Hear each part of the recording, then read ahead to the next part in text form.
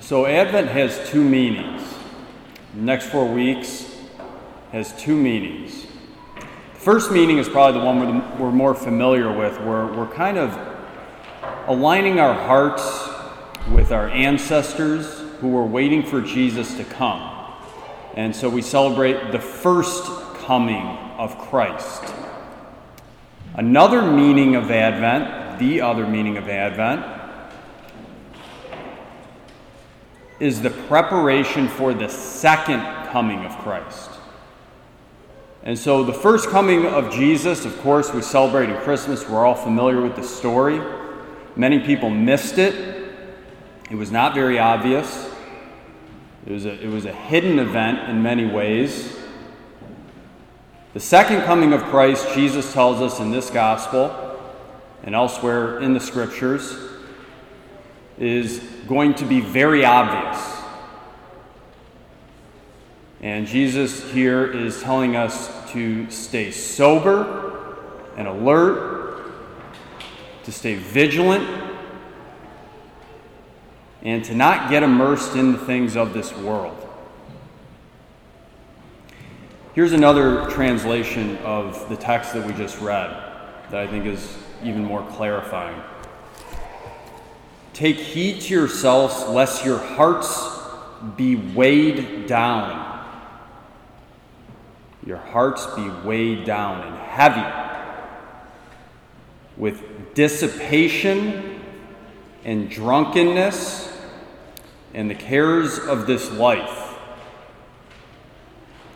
And that day come upon you suddenly like a snare. For it will come upon all who dwell upon the face of the entire earth. But watch at all times, praying that you may have the strength to escape all these things that will take place and to stand before the Son of Man. And so, kind of implicitly, Advent is a time where we really want to actually kind of consider our own death. Not in a dreary way, not in a way that should make us sad, but in a way that helps us to prepare and know where we're going. And so the very first day of the church's year, so this is when the church's year starts, it's today. This is our New Year day. We focus on the end things. The reason we focus on the end in the beginning is so that we know where we're going. You have to know where you're going. Athletes don't become the greatest athletes by accident. Similarly, saints do not become saints by accident. We have to first know where we're going, and then we prepare a way to get there.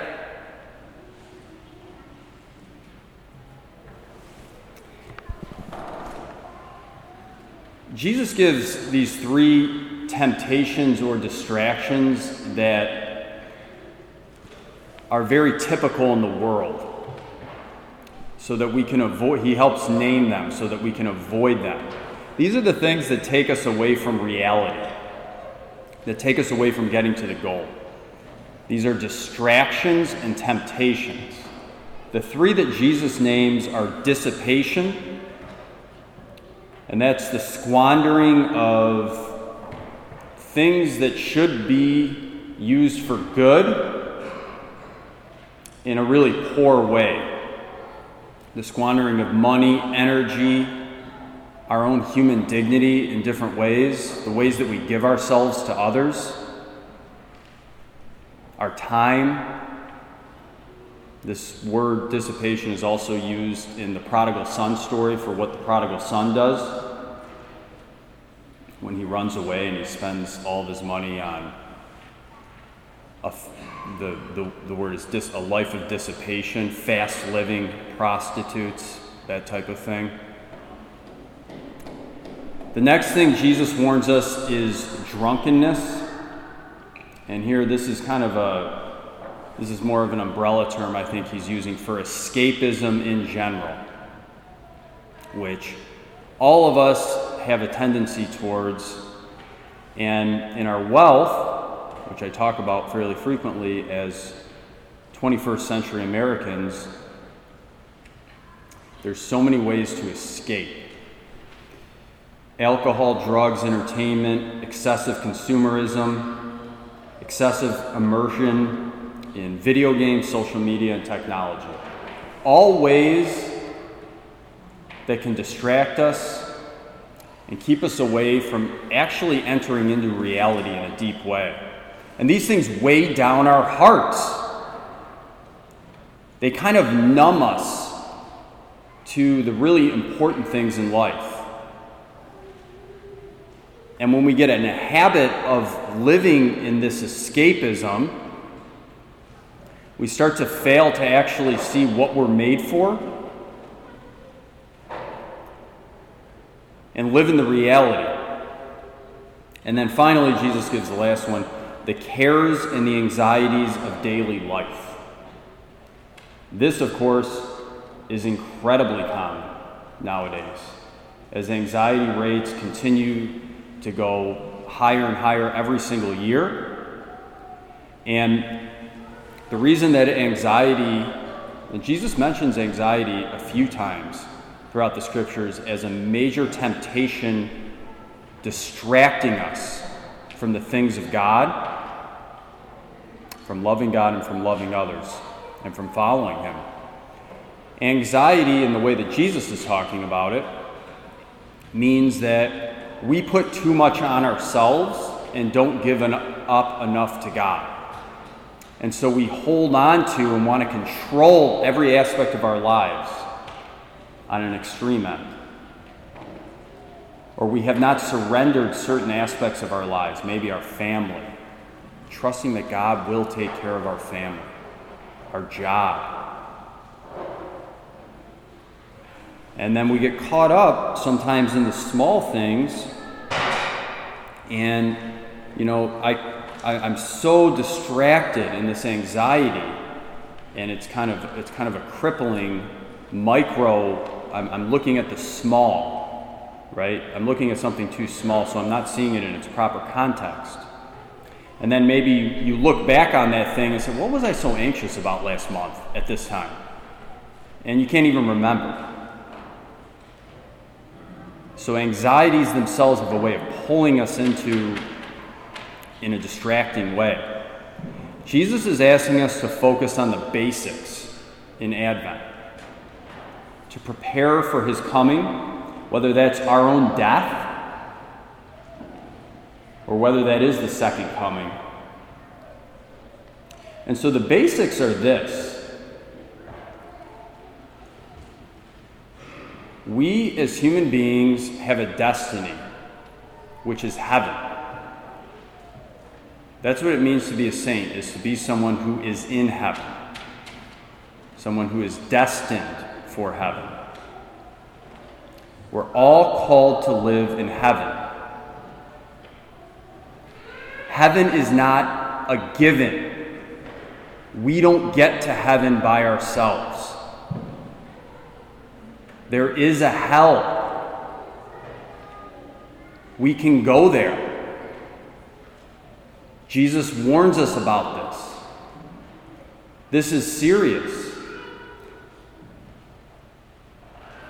I'm not saying it's something we need to overly spend time on talking about, but we need to recognize it as a reality, because if it's not a reality, then Jesus Himself is a liar, and He was lying to us.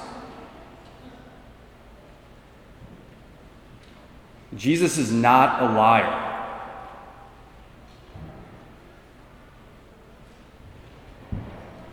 He asks us to pay attention, stay alert, live the spiritual life. Don't remove yourself from the spiritual war through escapism, by overfixation on the anxieties of life, through a life of dissipation. Stay sober and alert, St. Peter, our first pope, says. For your opponent, the devil, is prowling like a roaring lion looking for someone to devour. Resist him, solid in your faith. God has already won the war. He's won our salvation for us. Jesus came, he died on the cross for us. He invites us in this Advent to allow him to be the Savior of our life on a daily basis, to pay attention, to recognize the reality of life, and to not live in this fantasy world that the world wants us to live in. The prince of this world, that's what Jesus calls Satan. That's his nickname for him. The prince of this world would love for us to not focus on all these things, to not consider the reality of heaven, the reality of hell, the reality of the fact that all of us will die and we will go to one of those two places. Here Jesus says in the gospel, be vigilant at all times and pray you have the strength to stand before the Son of Man. And so Jesus' second coming is going to be amazing if we are friends with God. It's going to be terrible, as he says. He says both things here, which is interesting. He says the second coming is going to be terrifying. People will die of fright. And he also says it's going to be phenomenal. And it will be stand erect. It will be your salvation. You should be really excited about this. The reason he says both of those seemingly contradictory things is because it's going to be different for different people depending on where you are in relationship to him. Have we heeded his words? Have we taken him seriously? Whether or not we want to believe some of these truths doesn't matter. They're still true. Jesus invites us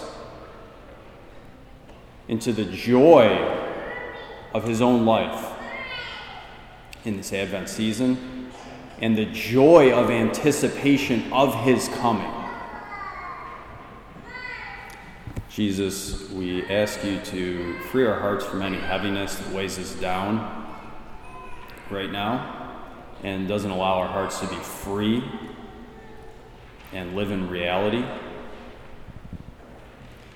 Help us to be open and not afraid of sometimes the sadness of reality of the world, sometimes the frightfulness of some of the things that you describe here. Help us to just have full, unflinching faith in you. We ask you to help us to have full confidence in you as our Savior, to not worry because we trust that all things are in your divine providence. Help us to receive you with joy. Help us to receive you in the Eucharist as we're about to receive with joy and freedom of heart. We ask you to bless our families. Help us all to live in reality with the recognition of all the realities, Lord, that you present to us in the gospel. And prepare our hearts for your coming, your first coming. And put gratitude in our hearts for your first coming, Lord. And also prepare us for your second coming. We ask all these things through Christ our Lord. Amen.